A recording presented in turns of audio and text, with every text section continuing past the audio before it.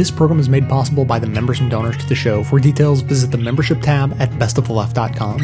Now, welcome to the award-winning Best of the Left podcast with clips today from Kids for Cash, the movie, The Young Turks, Brave New Films, Moyers and Company, The David Pakman Show, Time, Mumia Abu-Jamal, The California Prisoner Hunger Strike Solidarity, Mark Kilstein for Citizen Radio, and Activism from Best of the Left.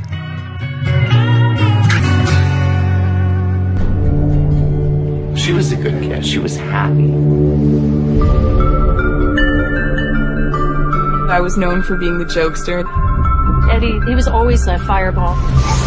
We were talking about how funny it would be if we made a fake MySpace page about my vice principal. I was trying to stay out of trouble. That's when everything started. Whatever sins you have committed, you can't go back and undo it. Chivarella was a no-nonsense, zero-tolerance judge. He always jailed kids. You are going to experience prison. I'll be glad to put you there. The way Chivarella ran the courtroom, you could have had F. Lee Bailey there, and the kids would have gone away. There's a mechanism that takes over that keeps kids in that system. No one listened because we were kids. There was never any instance of guilt or innocence. They were locking him up. Really high number of kids appearing without counsel. We have no rights. He's in their custody now. It is unbelievable. We're talking about children. I wanted them to be scared out of their minds. I don't understand how that was a bad thing.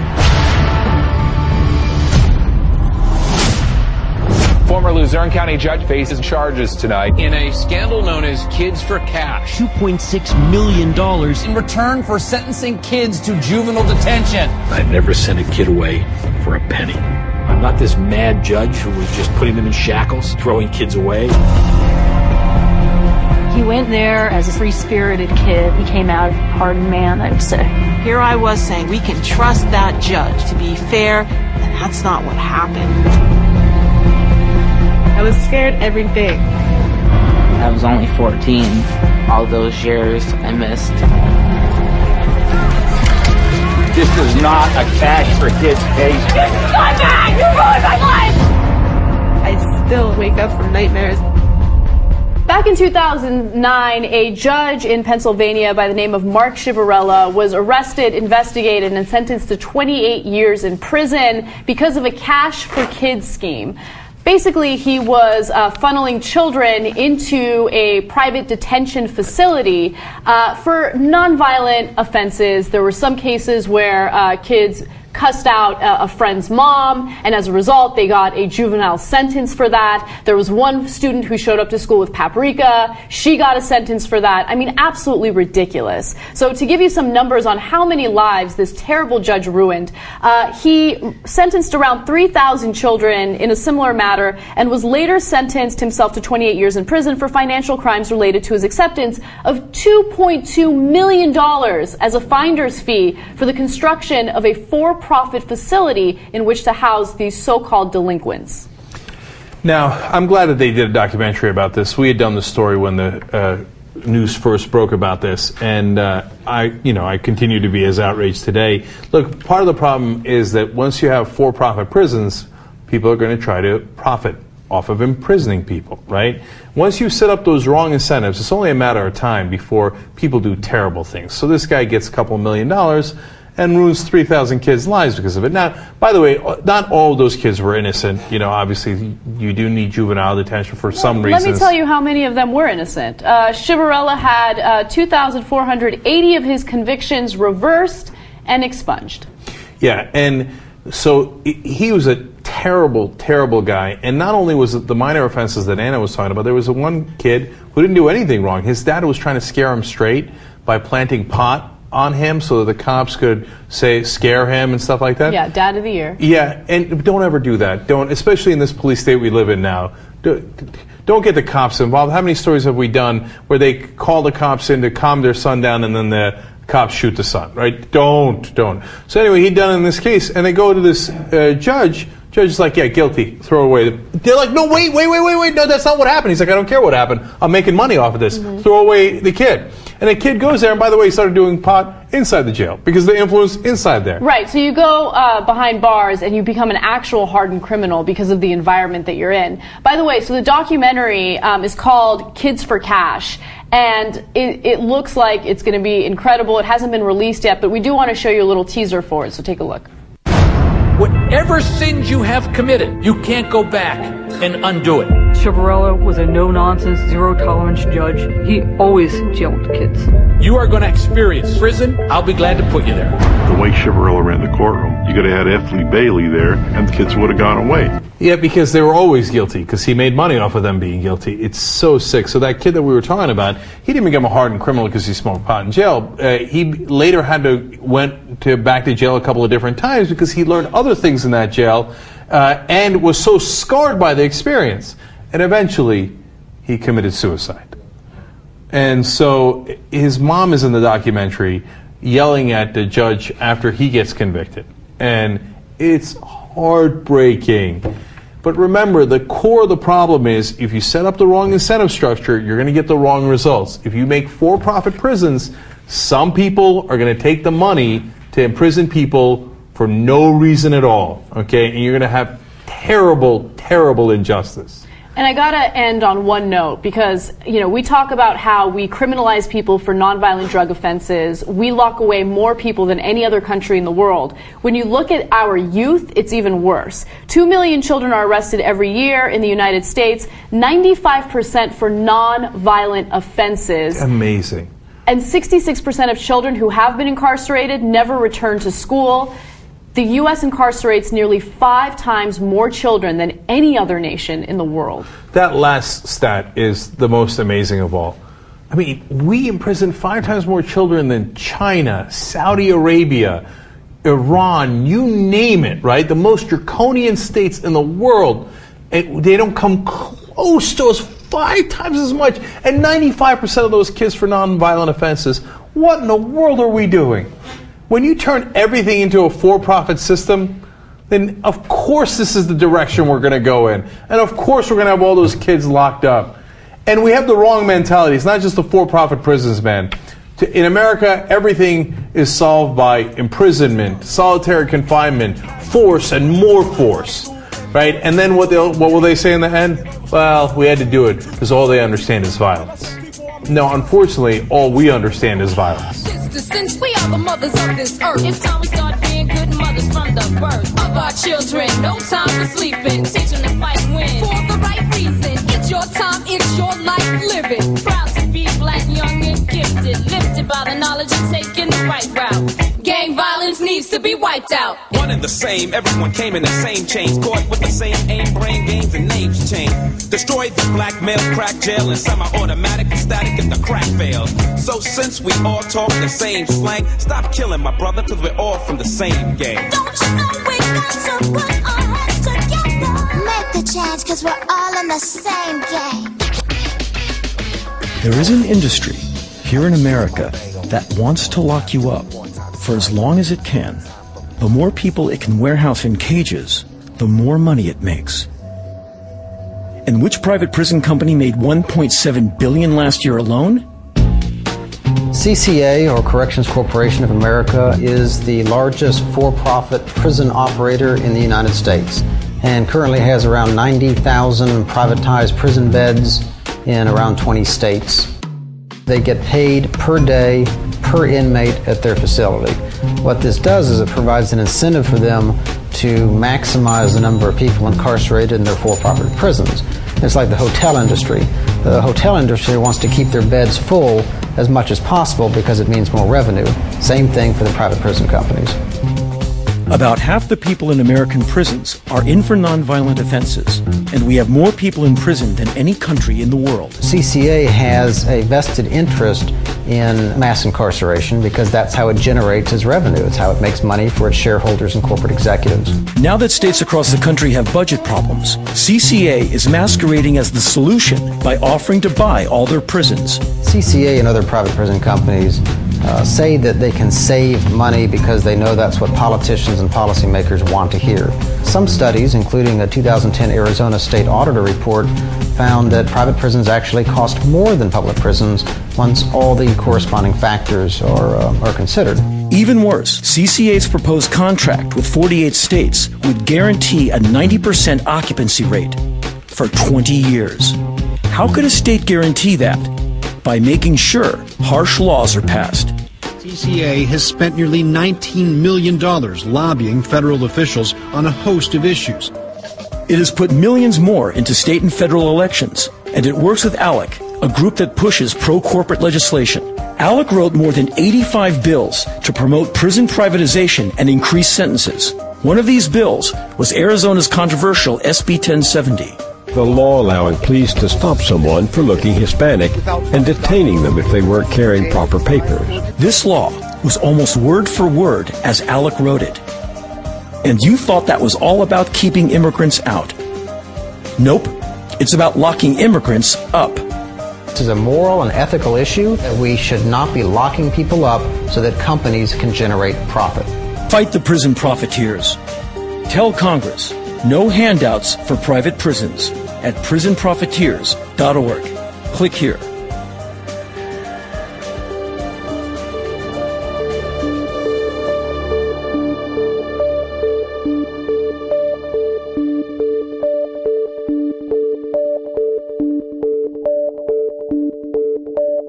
One question I get a lot from listeners has to do with how long it takes me to make an episode of Best of the Left. Well, between all the research, show prep, and actual editing, it comes out to around 20 hours of work for each one of the 10 episodes I make every month.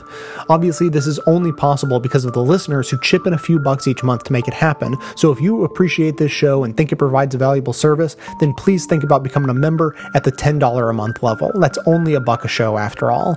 I've always believed in giving away the show for free so everyone can hear it without restrictions. So if you can afford $10 a month, that covers yourself and several others who maybe can't afford to pay but who need to hear the show as much as anyone. As thanks, members also receive bonus content including extra voicemails, behind-the-scenes stories, and more of my personal musings. Thanks so much for your support.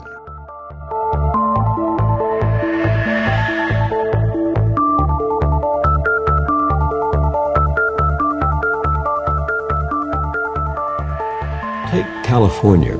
Former Governor Schwarzenegger said they had been investing too much in prisons and not enough in schools. But ultimately, it turns out that what he was proposing wasn't altogether downsizing, it was privatizing the prisons so that the responsibility for them was transferred to for-profit corporations. And I ask you, what happens when there's a profit motive to send people to prison? Well, when there is a profit motive, it ensures that more and more people will be locked up and remain locked up in order for companies to maintain their profit margins. You know, the largest prison company, private prison company in the United States, the Corrections Corporation of America, sent a letter to 48 governors, basically with an offer. We will buy your state-run prisons in exchange for a promise, a guarantee that you will keep these prisons filled at least 90% capacity. You know, these kinds of agreements and incentives are not in the public interest. You know, what would be in the public interest is, you know, a commitment to reducing crime so that our prisons empty. But instead, private prisons want a commitment from state governors that these prisons will be kept filled by any means necessary, which virtually ensures a high level of commitment by politicians to these get-tough measures, mandatory sentences, war on drugs to keep prison beds filled. So, in fact, Arizona, Oklahoma, Louisiana, and I believe Virginia all have privatized prisons that are kept at 95 to 100% occupancy because they have guaranteed that occupancy to the private industry. Even if the crime rate falls. Absolutely, absolutely. And, that's what's most worrisome is that they will insist and have insisted on keeping their beds full, even if crime rates are relatively low. And today,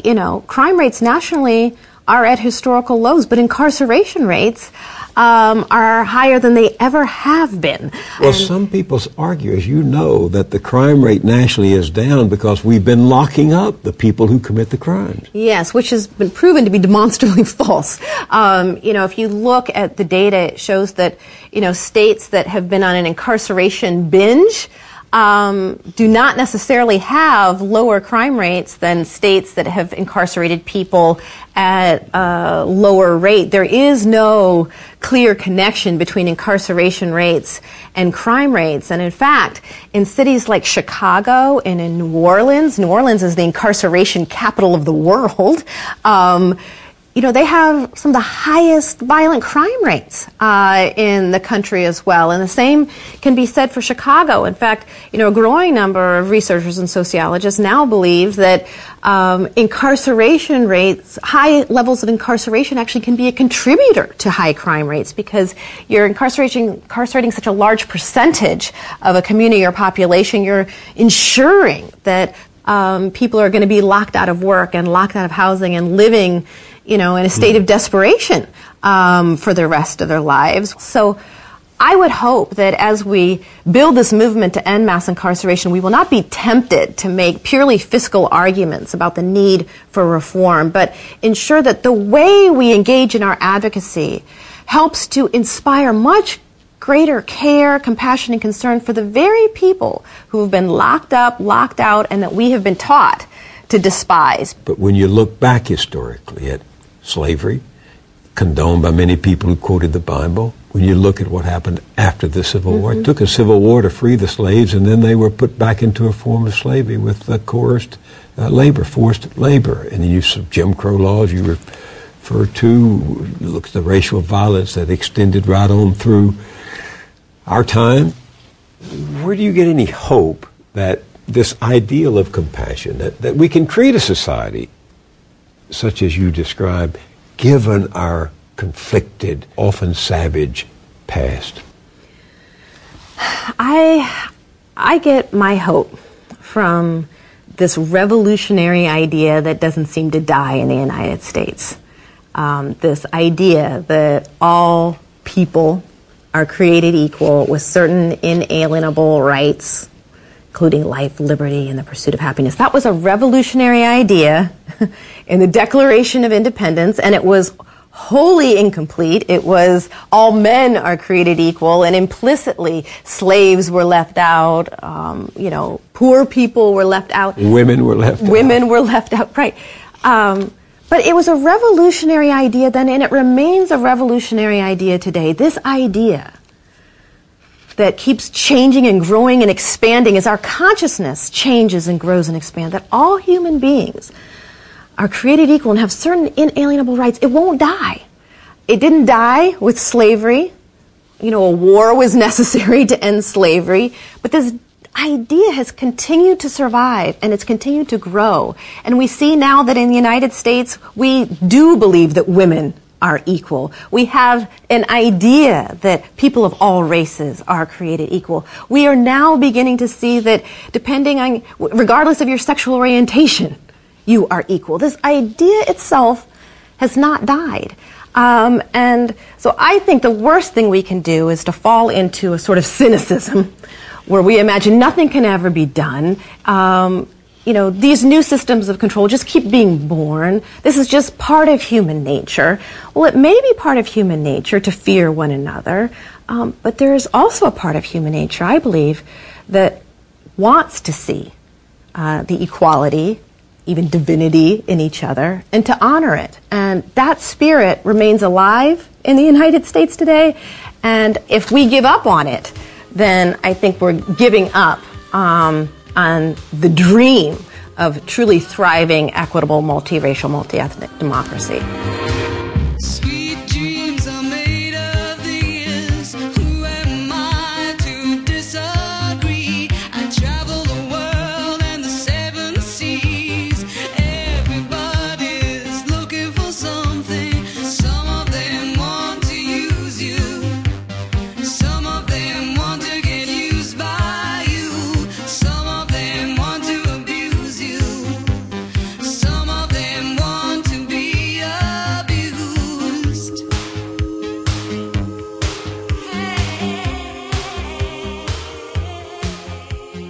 Al Jazeera America has an interesting write-up about how the annual cost for housing an inmate in New York City jail exceeds 4 years at Harvard. 1 year in a New York City jail costs more than 4 years at Harvard or a similarly priced Ivy League school.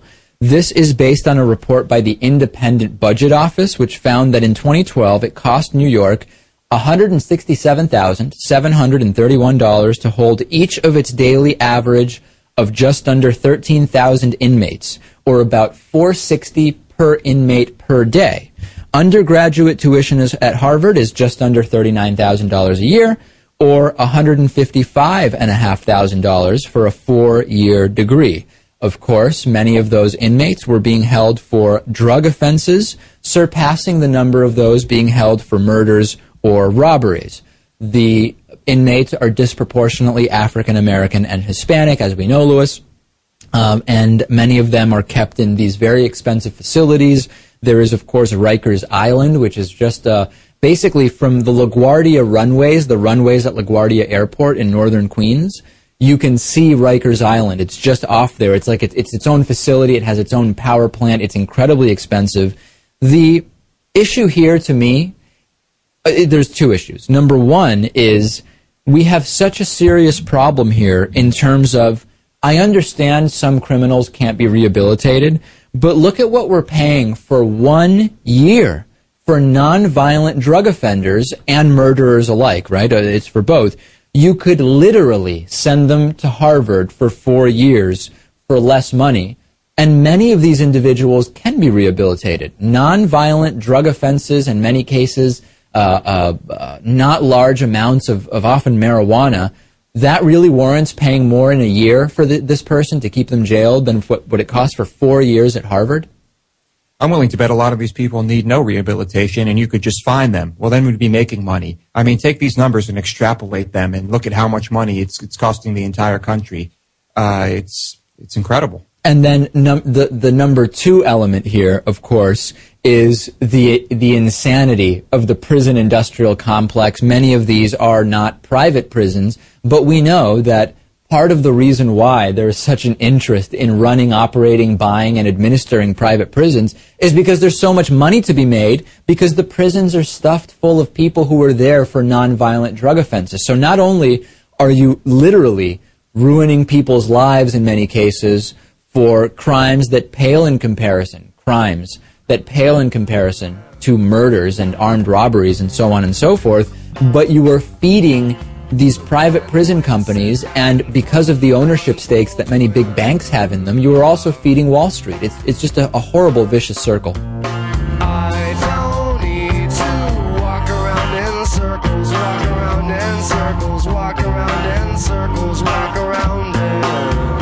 Don't need to walk around in circles, walk around in circles, walk around in circles, walk around it.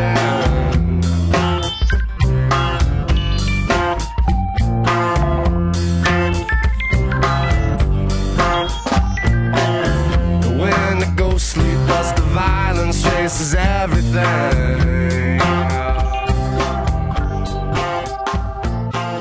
San Quentin State Prison is where California sends many of its most dangerous criminals. From lifers who will never leave these high walls, to others like Anthony Alford, whose rap sheet has sent him to prison 4 times. I got attempted murders, I got assault with deadly weapons, I got drug sales, I got, you name it. Like I said, I done a lot of different things. As good as California is at locking people up, it has had a harder time keeping men like Alford from coming back. You gotta make them an entourage. 7 in 10 California inmates end up back in prison within 3 years of their release. We're gonna do it here. We're in here learning the beginning steps of becoming apprentices in the sheet metal industry when we get out upon release, you know. The state has tried several programs, like this vocational training, to help inmates find work and stay out of trouble once they leave here. But Alford has found another path he hopes will keep him from coming back. And let your eyes close. So this is the beginning of letting go of distractions. So releasing our... This is Alford's weekly yoga class. Outside of ourselves and directing our attention and our awareness to the world inside of ourselves. James Fox is with the Insight Prison Project, a nonprofit that has been offering yoga classes at San Quentin for close to a decade. I felt from the very beginning that there was something about the tradition of yoga that wasn't like an exclusive practice for those people who could afford to take classes at a yoga studio. The medium security H unit is not your typical dojo, but it's where Fox believes he can address a prison culture that he calls a cauldron of violence. Prisons are breeding grounds for violence, for negativity. It's a lot every day. The whole stress with somebody telling you what to do from sun up to sundown, to tell you when to eat, when you can go to the bathroom, when to do everything. Somebody's controlling your life completely. Most inmates here have anger and addiction issues, which Fox believes a yoga practice can address. A challenging yoga class involves self-control and self-discipline and developing impulse control, not reacting when you're in a difficult pose by getting out of the pose right away, staying with your breath and breathing through the difficult moments of a yoga practice, learning how important the breath is in calming the mind and calming the body. For me, taking yoga and other classes and so forth, I've definitely built on my tolerance and patience to where no matter what I'm going through, now I actually think before I react. I used to be a more reactional person to everything. Let your body and your mind settle into the Sphinx pose. When you're on your elbows and your hands are out and you're sort of up like this, you know, it's like, just being still in the moment, you know. Robert Colbert finds Fox's class challenging, but helpful for coping in a prison environment where violence can erupt at any moment.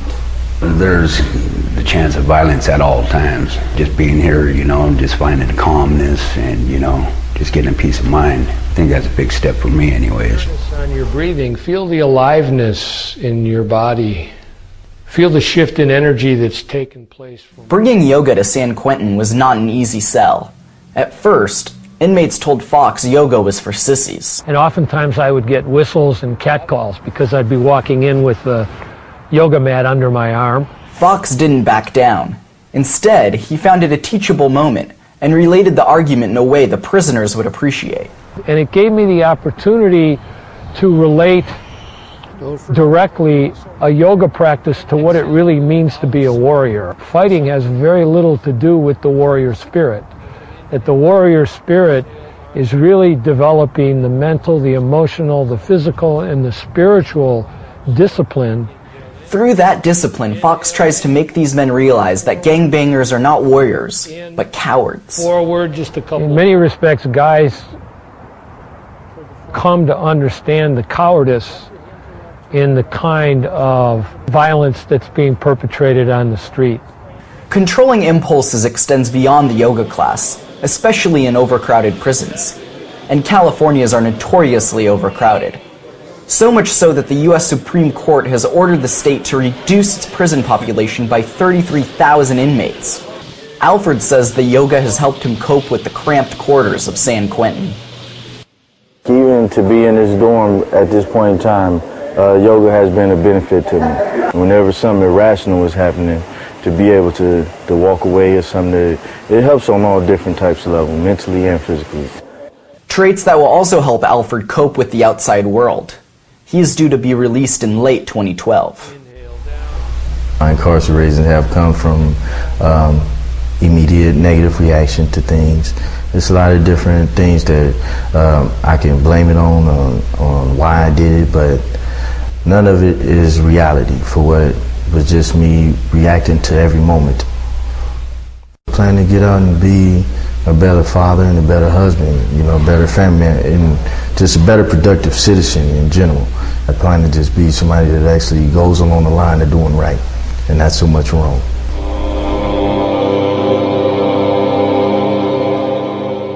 But what about those lifers who will never step outside these walls? For them, Fox has a different challenge. Lengthen the right leg. They're basically looking at the situation. This is their life. This is their life, and they're trying to get the most out of their life that they can. These men may never re-enter society, but Fox hopes by improving their lives he can help change the culture inside San Quentin. And that takes compassion for those society has given up on. But everybody is worthy of redemption. If I looked at myself, or if I looked at my children, or if I looked at my brothers and sisters, my family, and I said, people aren't worthy of redemption, write them off. If somebody really makes the effort to make amends and to rehabilitate themselves, then they deserve that opportunity. Oh, I know I've been a long time coming and trying to make amends. Oh, I know I've been a long time coming and trying to find my friends. Oh, I'm trying to find my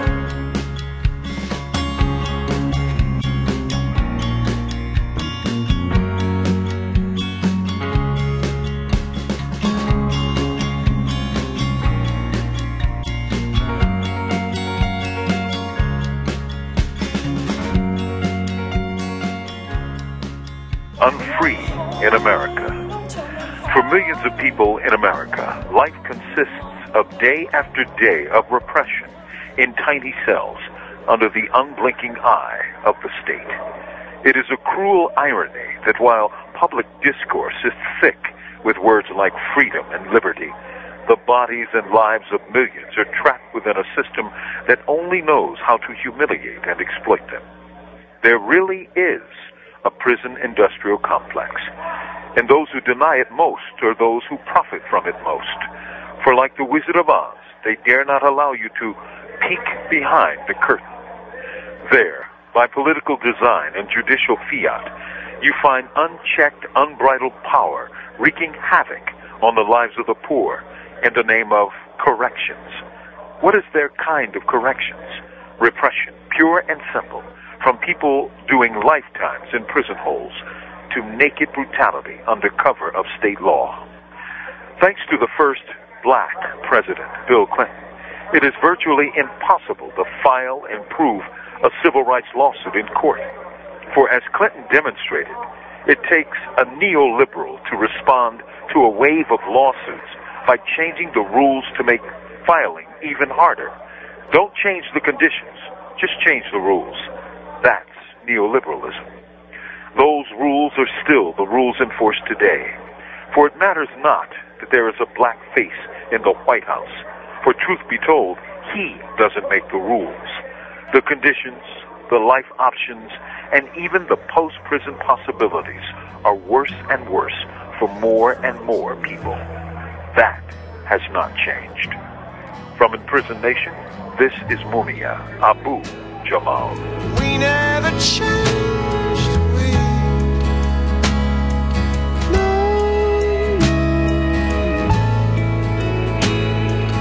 we never learned,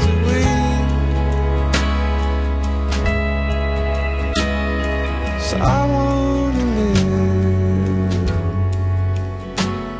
in a wooden house.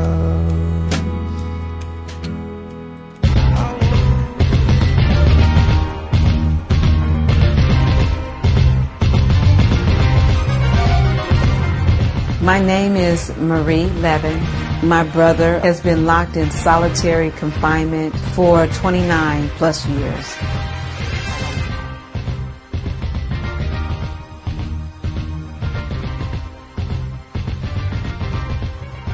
The last time I was able to touch my brother was in 1982.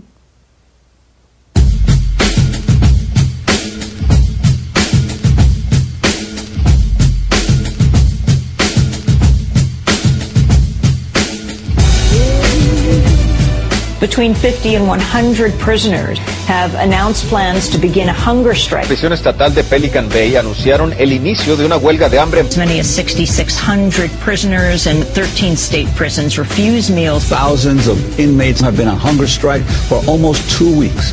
My life changed on July 1st, 2011, when the Pelican Bay short corridor prisoners began a hunger strike that spread across the state of California, uniting all racial lines, uniting all differences, and coming together in unity to bring awareness to their conditions of confinement.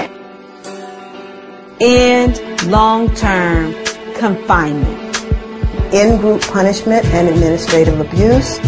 Abolish the debriefing policy and modify gang status criteria. Provide adequate and nutritious food.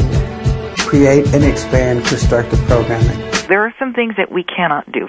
Some of the other things like a calendar, a cap, those are things that actually may be doable. But I don't know that we're going to be pressured or coerced into doing these things. Federal law prohibits research chimpanzees to be held in solitary confinement. Torture is torture. It's not justifiable for anybody in this society. Some of these prisoners reportedly are in horrible health. Most have reportedly lost between 20 to 25 pounds. We are starting to see physical effects that you would see of starvation. These men are killing themselves potentially for fresh air and sunlight. There's a core group of us who are committed to taking this all the way to the death if necessary. None of us want to do this, but we feel like we have no other option. Coalition is acting in solidarity to amplify the voices of the prisoners. Do something more than just be a spectator, than just be a symbolic activist. One of the main requests that the prisoners made was for support on the outside. There's been people that have been working around the clock to gain the most basic of human rights for these prisoners. It was just about to get national recognition, and they cut it off. They agreed to make some change. Corrections officials told lawmakers in Sacramento yesterday they will reform the way they run isolation units in the state.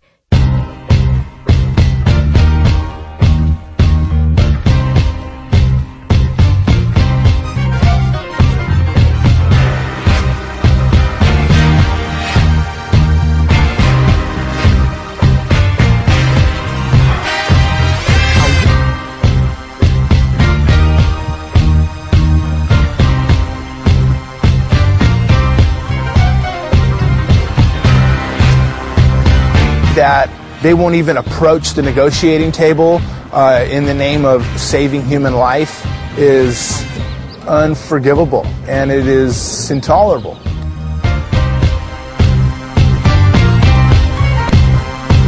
If this is going to be a success, it's not going to happen unless people get involved. The bottom line is these strikers are fighting for their humanity. They're us. The power that people have outside is numbers. Tell a friend. Let them tell a friend. Whether it's through a prayer, whether it's through handing out leaflets, make it big.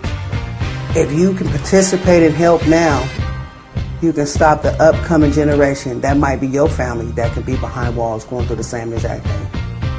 My brother's 55th birthday. We will be going down to Corcoran State Prison to rally. I'm going to join in the rally, and I'm asking you to do the same.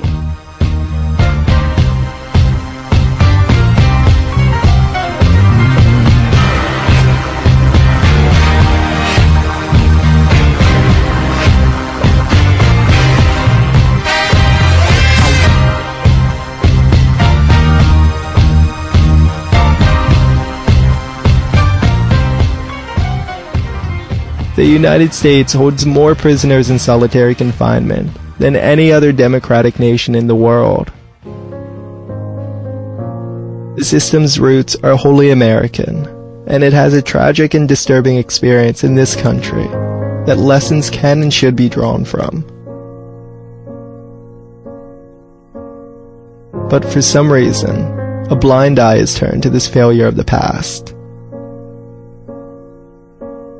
There is a slight silver lining to this all, though it'd be foolish to set high hopes. Mississippi is just one of a handful of states that has been rethinking and reevaluating solitary confinement over the last year. And last month, the Federal Bureau of Prisons announced that for the first time in its history, it will review its solitary confinement policies. The announcement followed the first ever congressional hearing on the practice, held last June by the Senate Judiciary Subcommittee on the Constitution, Civil Rights, and Human Rights. During the hearing, a former Texas death row inmate addressed the Senate panel, recounting his decade-long experience in solitary confinement. Anthony Graves spent 18 years behind bars, 10 of those years in long-term isolation. He was wrongfully convicted in 1994 of assisting in the brutal murder of 6 people, and while his conviction was finally overturned in 2006, and he was released from prison in 2010, an innocent man, fully exonerated. He will never truly be a free man. His testimony shed light on the true horrors of solitary confinement and its power to forever break the human spirit.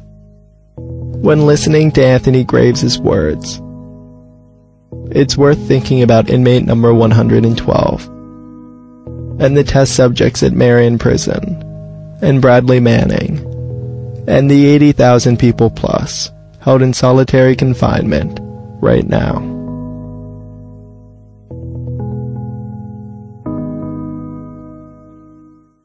My name is Anthony Graves, and I am death row exoneree, number 138. Like all death row inmates, I was kept in solitary confinement under some of the worst conditions imaginable, with the filth, the food, the total disrespect of human dignity. I lived under the rules of a system that is literally driving me inside of their minds. I survived the torture, but those 18 years was no way to live. I lived in a small 8 by 12 foot cage. I had a steel bunk bed with very thin plastic mattress and pillow that you could only trade out once a year. I have back problems as a result. I had a steel toilet and sink that were connected together, and it was positioned in the sight of male and female officers. Degrading. There was a small, very small window up at the top of the back wall. In order to see the sky, you would have to roll your plastic mattress up to stand on. I had concrete walls that were always peeling with old paint. I lived behind a steel door that had 2 small slits in it. Those slits were cut out to communicate with the officers that were right outside your door. There was a slot that's called a panhole, and that's how you would receive your food. I had to sit on my steel bunk like a trained dog while the officers would place their trays in my slot. This is no different from the way we train our pets. I had no television, no telephone, and most importantly, I had no physical contact with another human being for 10 of the 18 years I was incarcerated. Today I have a hard time being around a group of people for long periods of time without feeling too crowded. No one can begin to imagine the psychological effects isolation has on another human being. I was subjected to sleep deprivation. I would hear the clanging of metal doors throughout the night, or an inmate kicking and screaming because he's lost his mind. Guys become paranoid, schizophrenic, and can't sleep because of their hearing voices. I was there when guys were attempting suicide by cutting themselves, trying to tie a sheet around their necks, overdosing on their medication. Then there were the guys that actually committed suicide. I would have to live with these vivid memories for the rest of my life. I would watch guys come to prison totally sane, and in 3 years they don't live in the real world anymore. I know a guy who would sit in the middle of his floor, rip his sheet up, wrap it around himself, and light it on fire. Another guy who would go out on a recreation yard, get naked, lie down, and urine all over himself. He would take his feces and smear it on himself as though he was in combat. they ruled he was competent to be executed. I knew guys who dropped their appeals, not because they gave up hope on their legal claims, but because their conditions were just intolerable. They would rather die than continue to exist under such inhumane conditions. Solitary confinement, it breaks a man's will to live, and he deteriorates right in front of your eyes. I have been free for almost 2 years, and I still cry at night because no one out here can relate to what I've gone through. I battle with these feelings of loneliness. I've tried therapy, but it didn't work. I haven't had a good night's sleep since I've been out. I have mood swings that just causes emotional breakdowns. I don't know where they come from. They just come out of nowhere. I am living amongst millions of people out here, but I still feel alone. And I cry at night because of these feelings. I want them to stop, but they won't.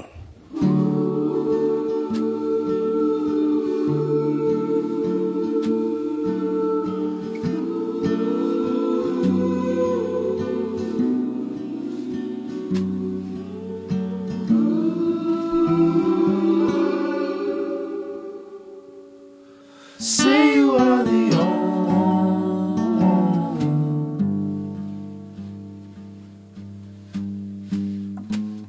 So many foreign roads, so relatively far, so ready for us, so ready for us, so creature fear. You've reached the activism portion of today's show. Now that you're informed and angry, here's what you can do about it. Today's activism, the campaign to end solitary confinement in Illinois prisons. 2,200 people are held in a tiny cell for 23 hours each day with no access to commissary or phone calls in the state of Illinois.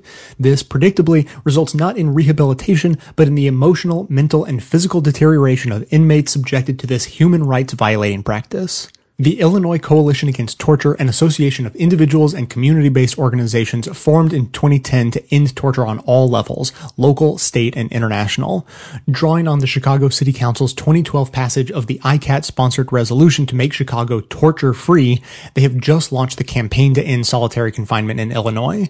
Their petition, backed and distributed by Credo, is aimed at Governor Quinn and Attorney General Lisa Madigan. They're demanding an immediate end to solitary in Illinois, where 85% of those imprisoned by it are being disciplined for minor infractions. In states like Mississippi, where solitary confinement was drastically reduced in 2007, the changes have led to healthier prisoners, increased safety, and reduced costs to the state. ICAT intends to follow Mississippi's lead. With funding approved to turn the Thompson Correctional Center in northwestern Illinois into a federal supermax prison, reforming the way Illinois houses inmates has never been more important. The stories told by those who survive solitary and become activists are heart-wrenching and must take their place among our country's unfortunate history of slow progress on civil rights. Lee Savage, who spent 6.5 years in solitary, wrote a farewell letter to her confinement upon her release. Here are her words via the fantastic blog Prison Culture. Quote, "I was at your mercy, which I never received any, regardless of how I begged and pleaded with you to stop beating me, to stop hurting me, to stop breaking my heart, and please just let me hold on to one little hope. You never ceased in your cruelty, and I responded the way you wished, like a feral animal lashing out at any and all human contact. I've never felt so ashamed, so helpless." Stand with the more than 2,000 people in Illinois who languish in cages with their humanity held captive just as Lee described. Share their stories, add your name. As the ICAT petition says, this is inhumane and unacceptable. Activism. Activism. Come on out from in front of the television. Bust out of your self-imposed media prison. There's a whole big world out there, y'all. And some serious stuff is going down. Civil war, intolerance, AIDS, obliteration. The usual madness, but not enough frustration about what's troubling Earth's nations. The spotlight will not be your savior in these dark days, and it will not be your saving grace. Why not replace your dreams of gracing life's stage with action? A Texas death row inmate by the name of Ray Jasper has written an open letter before he's set to be executed in March of 2014. And in the letter, you learn a lot about him, and he is one of the rare cases where it seems like the prison system has actually rehabilitated someone, but unfortunately he will be executed regardless. Now, he was convicted after participating in a robbery in 1998 and murdering a record studio owner by the name of David Alejandro. So there he is, and you read his piece, his letter, his open letter, and it's kind of incredible just how knowledgeable he is. He quotes Thoreau, Martin Luther King Jr., and he talks about a lot of the viruses that are within our justice system. So let me give you a little taste. Okay, first, a point of clarity. He didn't do the killing, right? Now, he was part of that crime, so if you're a party to that crime in Texas, you can still get the death penalty. In fact, he says that there are 50 guys on death row in Texas who didn't actually do the killing. Now, in his case, his accomplice already confessed and did a plea deal so he would get a life sentence saying, yeah, I shot the guy. Okay, so we know, in fact, he didn't shoot the guy, but he was part of the crime, and you don't just get death penalty in Texas for murder, you get it for felony murder, okay? Mm-hmm. That means if you shoot someone and don't take any money from him, you won't get death sentence. But if you take a nickel from him, well, you just did felony murder, even though you're not the one who did the shooting, you still get a death sentence. Yes, exactly. So here's what he had to say. He talks about empathy a lot throughout his letter, and I thought that was interesting. Empathy breeds proper judgment. Sympathy breeds sorrow. Contempt breeds arrogance. Neither are proper judgments because they're based on emotions. That's why two people can look at the same situation and have totally different views. We all feel differently about a lot of things. Empathy gives you an inside view. It doesn't say, if that was me. Empathy says, that is me. So he's a huge advocate for empathy, and he feels as though, our justice system in the United States has none of that.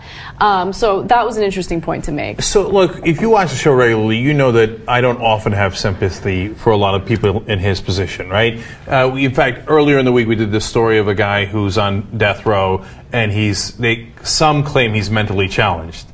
I wasn't buying that argument, and I didn't have much sympathy for that guy. Okay, you read this guy's letter, there's no way you don't come away thinking this guy is not a threat to society. He's, at this point, really well-educated, self-educated, really smart guy, and making really good points. It's not to patronize him like, oh, isn't it interesting? Like, I'm not one of those liberals who's like, oh my God, he's on death row and he wrote a letter, okay? No. This is an excellent letter. And the reason I say that in this context is because he's right. The most important thing is, in order to make the proper decisions, is empathy, because it's not a matter of being emotional about a case, right? Mm-hmm. It's a matter of saying, hey, what would be fair is if it applied to me. If that happened to me, here's what I would want to happen, right? Exactly. And in a lot of ways, it's the golden rule, logically so. And he, for example, he mentions in the piece Chuck Colson, who used to be in the Nixon White House. And then when he used to be tough on crime, and then he got busted and went to prison, and all of a sudden he's like, oh my God, I didn't realize prison was so tough and we were so wrong to people in prison.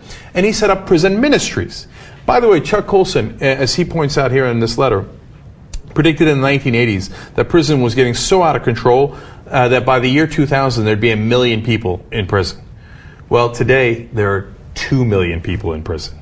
So he does talk about the justice system. He says the justice system is truly broken beyond repair, and the sad part is there's no way to start over. Improvements can be made. If honest people stand up, I think they will be made over time. So what I really like about his letter is he talks a little bit about the private prison industry and how locking people away has now become profitable. That's why you have tough on crime legislation being proposed, and it passes. A lot of times the private prison industry will lobby to ensure that those types of laws pass, so we can funnel more and more people within that system, and then taxpayers pay for their business model. They're not really private. He made great points there. Before we get to that, I just want to say one thing about the last comment you made. Mm-hmm. He said there that, well, things could get better if we take the right direction. And I, honestly, as I'm reading it, I was skeptical of that. I was like, come on, man, really? The prison system in America is so bad, it's going to get better? Then he said, Thoreau proposed that one honest man could morally regenerate an entire society. I was like, damn. Okay, and it gave me a little bit of hope. Like, I'm reading, I'm like, hey, you know what? Maybe Thoreau is right. Maybe he's right. And then he said, a man once said that revolution comes when you inform people of their rights. That man was Martin Luther King Jr. right? And that's what he's doing here. He's telling us what the problem is, and he's saying, now, look, you never know what ripples that causes. So look about what he says about the private prison industry here. Yeah, and I love that he addresses the private prison industry, and he talks about the type of slave labor that happens behind bars, right? So let me tell you what he said about that. If a prisoner refuses to work and be a slave, they will do their time in isolation as a punishment. You have thousands of people with a lot of prison time that have no choice but to make money for the government or live in isolation. The effects of prison isolation literally drive people crazy.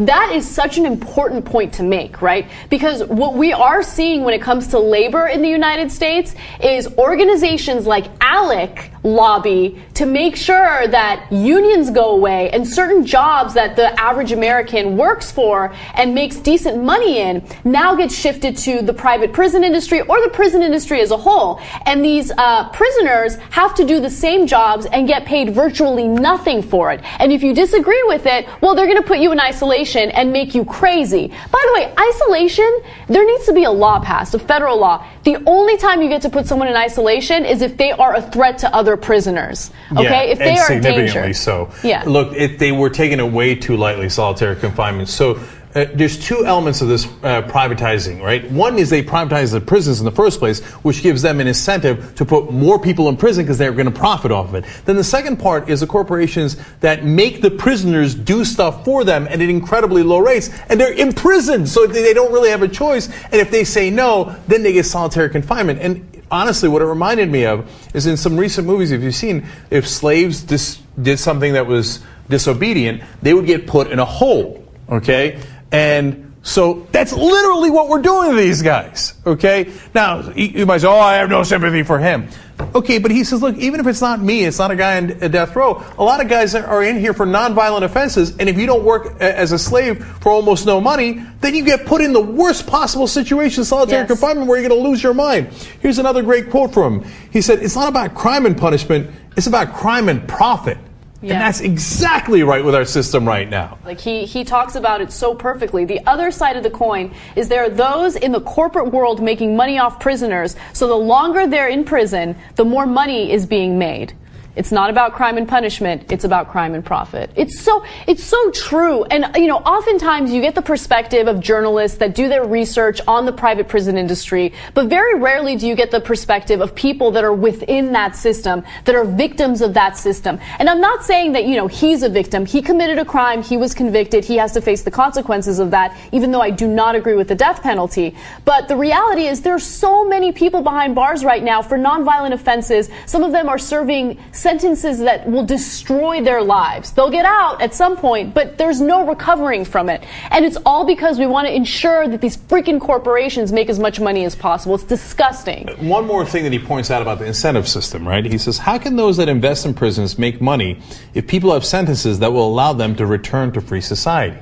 In other words, they don't want to rehabilitate you in prison, because if you did, you might not return to prison. Okay? And they make money when you come back into prison. The private prisons make the money, and the companies that profit off of the basically nearly free labor profit off of it. So they don't want to rehabilitate you. They want to keep you in that system. How do you think we got to 2 million people in prison? You think that was just an accident? You think it's just because we're getting tough on crime? No, because people are making a buck off of it.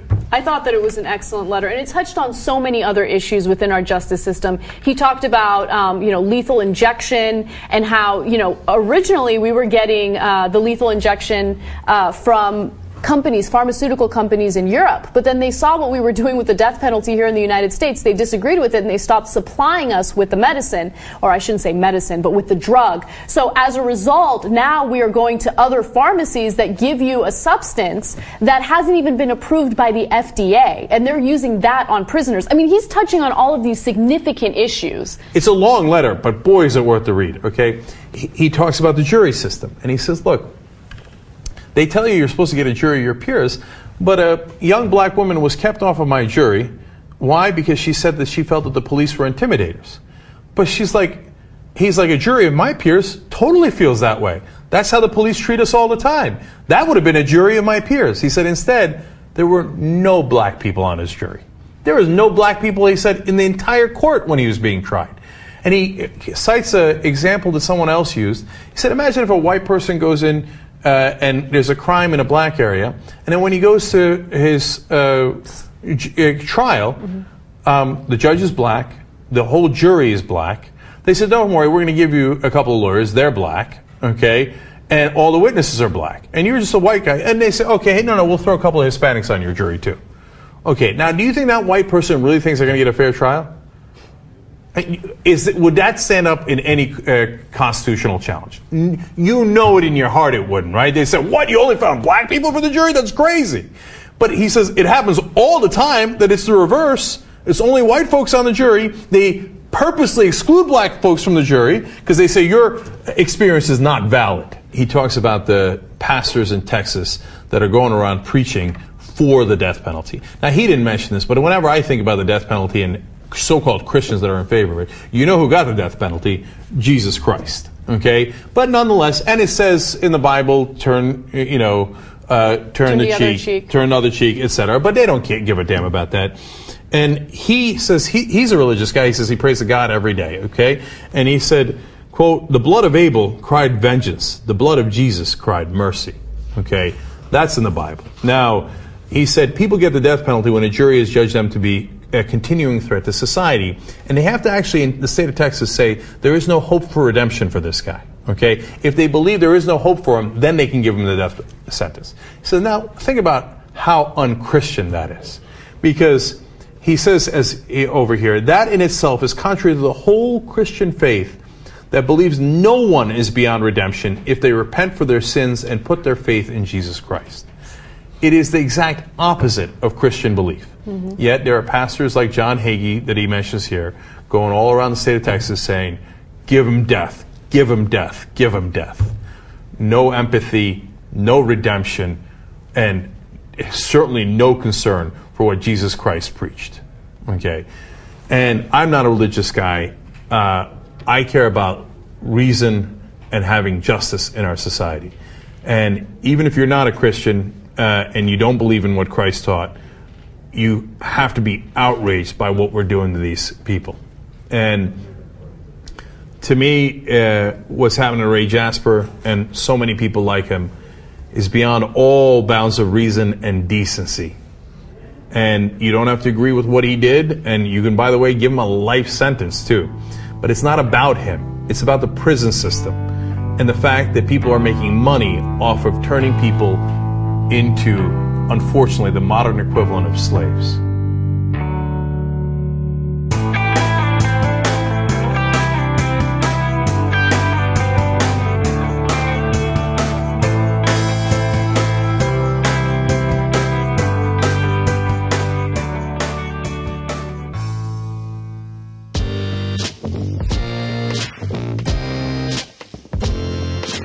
Hi, Jay. This is Katie near Philadelphia. It's late to offer a comment on this topic, but a few weeks ago, in discussion of gender issues, a man who said that most of us would consider him straight and cis explained that he identified more with the term queer. Your audience was pretty hard on him and asked him to get back in his defined space.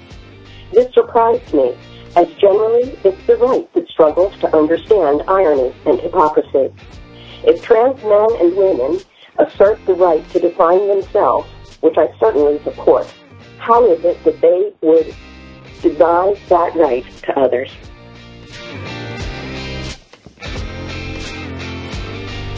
Hey, this is Grace here from North Carolina. First, I just want to thank you so much for what you do and also how you welcome dialogue in such an engaging way with your listeners. I want to respond to a few voicemails left after show 818.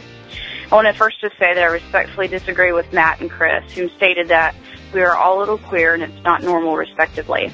That's like a straight person telling me we're all a little bit straight. Queer isn't not normal.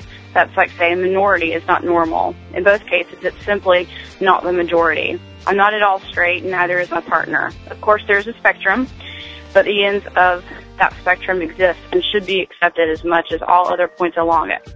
My sister, on the other hand, I can tell you is straight, period. There's nothing queer about her or her husband. They're not homophobes in the slightest, rather our greatest supporters. It's just not how they identify. Cis or straight, is just as legit a label as LGBTQ or I for that matter. I know there are those who think this alphabet soup of labels should be all tied up into one word. As much as we'd like to say we should be colorblind and live without labels, I think it's just the opposite. We are all human, but we are an array of beautiful, unique colors, not a pile of colors so mixed up we've turned gray. We are an array of flavors that I hope never blends to just be bread and water. This also gets into the discussion you had on words. I understand Troy's sensitivity to the term queer as a lesbian in the South. This is another reason why I think perhaps an umbrella identity doesn't serve us well. We are human. We come to know one another in our world by language. It can, at times, be a bumbling, stumbling tool, but nonetheless, it is how we come to know. Ask any trans person how important the label man or woman means to their self-identity. Ask any African American how important Black History Month is, or how important Barack Obama's breaking the glass ceiling of presidential history is. True diversity lies in the embracing, not the enmeshing of these truths we hold dear. Just my 2 cents. Thanks again, Jay. About me. I'm a gay man in my 50s. I was out and politically active in the 70s and 80s and directly experienced the community discussions that resulted in calling ourselves queer. I was a member of various California and national gay rights and AIDS activist groups and read many essays on this topic. The recent discussion on the use of queer as a self-label is grossly lacking in historical and social context. In the early 20th century, queer was a mild pejorative that grew in its negative connotations over time until by the 70s it was equivalent to nigger in that it could not be spoken in open group or even in group, even if the group agreed with the sentiment, by that time being primarily a slur used in aggressive acts of hostility. In the 60s and 70s, a few alternative writers began using queer occasionally as an identity descriptive, in the same way some black writers, especially poets, were using nigger to refer to themselves at that time. Such use was contested and often disavowed by the homosexual movement at large, again, as the same way the black community resisted use of the term nigger in that way. In the 80s, the idea of reclaiming words took hold with a growing segment of the gay community. So what is reclamation? Well, nouns and adjectives are descriptors. They may be used inaccurately, but are not inherently positive or negative. That is an emotional judgment that is added by the speaker. Queer can mean someone with non-heterosexual preferences, as does dyke, fag, homosexual, gay, lesbian, etc. Any of those words can be used positively or negatively. We harm ourselves by accepting the judgment as a part of the definition.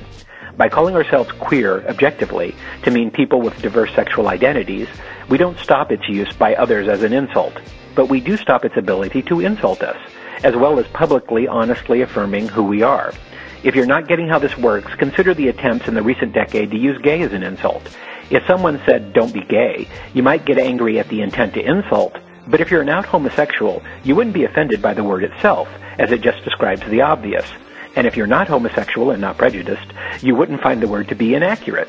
Or you would find the word to be inaccurate. With a little effort, I'm sure you can think of better examples that apply to your own identity. So back to the 80s. Reclamation reached the culture at large, and use of queer in pop culture, like the song "Johnny, Are You Queer?" was not meant to be insulting to gays, though the writers probably did mean to be shocking by using what was still a fringe word. By the late 80s, there was already a sizable segment of the out gay community, bi community, and other groups that either used the word queer or accepted its use by others to refer to them. There are many groups today that use queer in their title. So let's just Google it, kids. But be careful. Queer by its nature is an umbrella term. I may mean it to refer to the fact that I'm homosexual, but it's also entirely appropriate that one of your callers, who is hetero, used it to refer to himself, to say that he's not bound by gender-specific dress codes. Because many homosexuals learn the negative judgment associated with words before they learn the meaning of the words themselves, there will always be some who find it difficult, if not impossible, to hear others use words like queer. So this is a sensitive issue. But it's also true for the word gay and any other label we might come up with. To sum up, banning words does not protect us from their hateful use. And when we do successfully ostracize words, we only clear the stage for other names to take their place, while simultaneously committing ourselves to be insulted by whatever new term the hateful wish to employ. What's important is that people be allowed significant leeway in selecting the label they find most comfortable for themselves, and that use of those words by others is always appropriate. But of course, hate speech, no matter how polite the language, is not. Thank you, Jay, for creating and maintaining this excellent podcast. Goodbye. Hi, Jay. This is Morgan from Chicago again. And I'd just like to ask men to stop calling themselves women.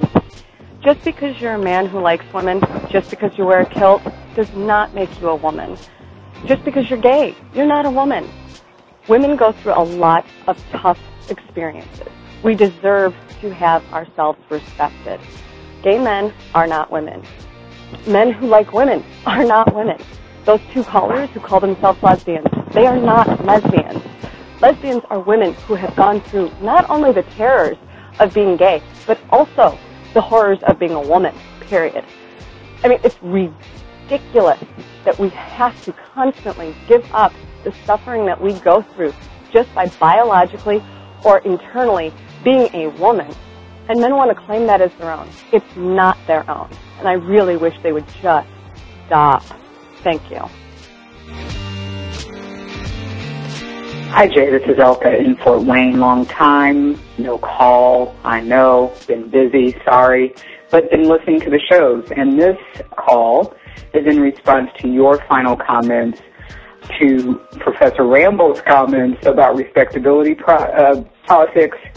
And I just have two words, and one of the words that I want to say to you in response to your comments is exactly, and the second word that I want to say to you is amen. You nailed it. You are absolutely right. The problem with respectability politics and playing it is that it is not going to make racism go away. It is basically saying if you as a person of color or as a LGBTQ person or as a woman, or whatever happens to take you out of the center of the circle and put you on the margins, whatever that thing is, if you just do this, if you play this game, if you do A, B, C, D, and you jump through these particular hoops, then life is going to be hunky-dory for you and wonderful for you, and that is a lie, and it is bullshit. And so to Professor Rambo, and to anybody else who thinks that white liberals are trying to tell black folks or anybody else how to live their life, no, he's missing the point. The point is that respectability politics are not going to make racism disappear. Thank you, Jay. Good shows. Bye.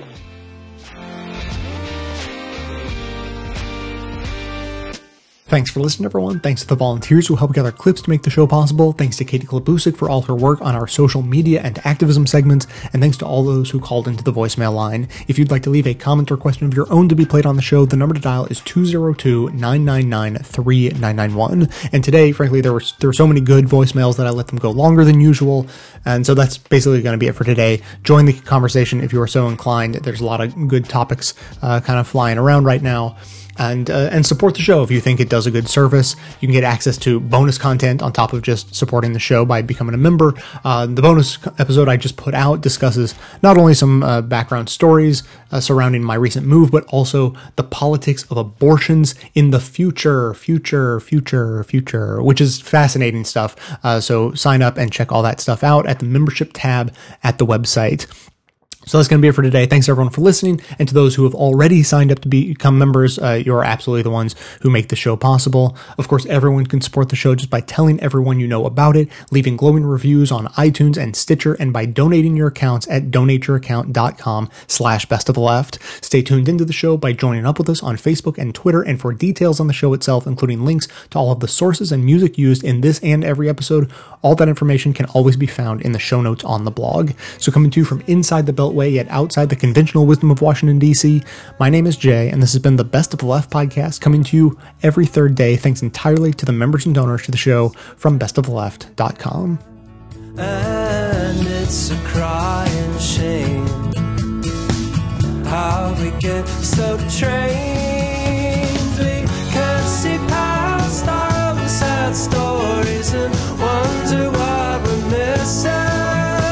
We can't see past our own sad stories and forget how to listen. We can't see past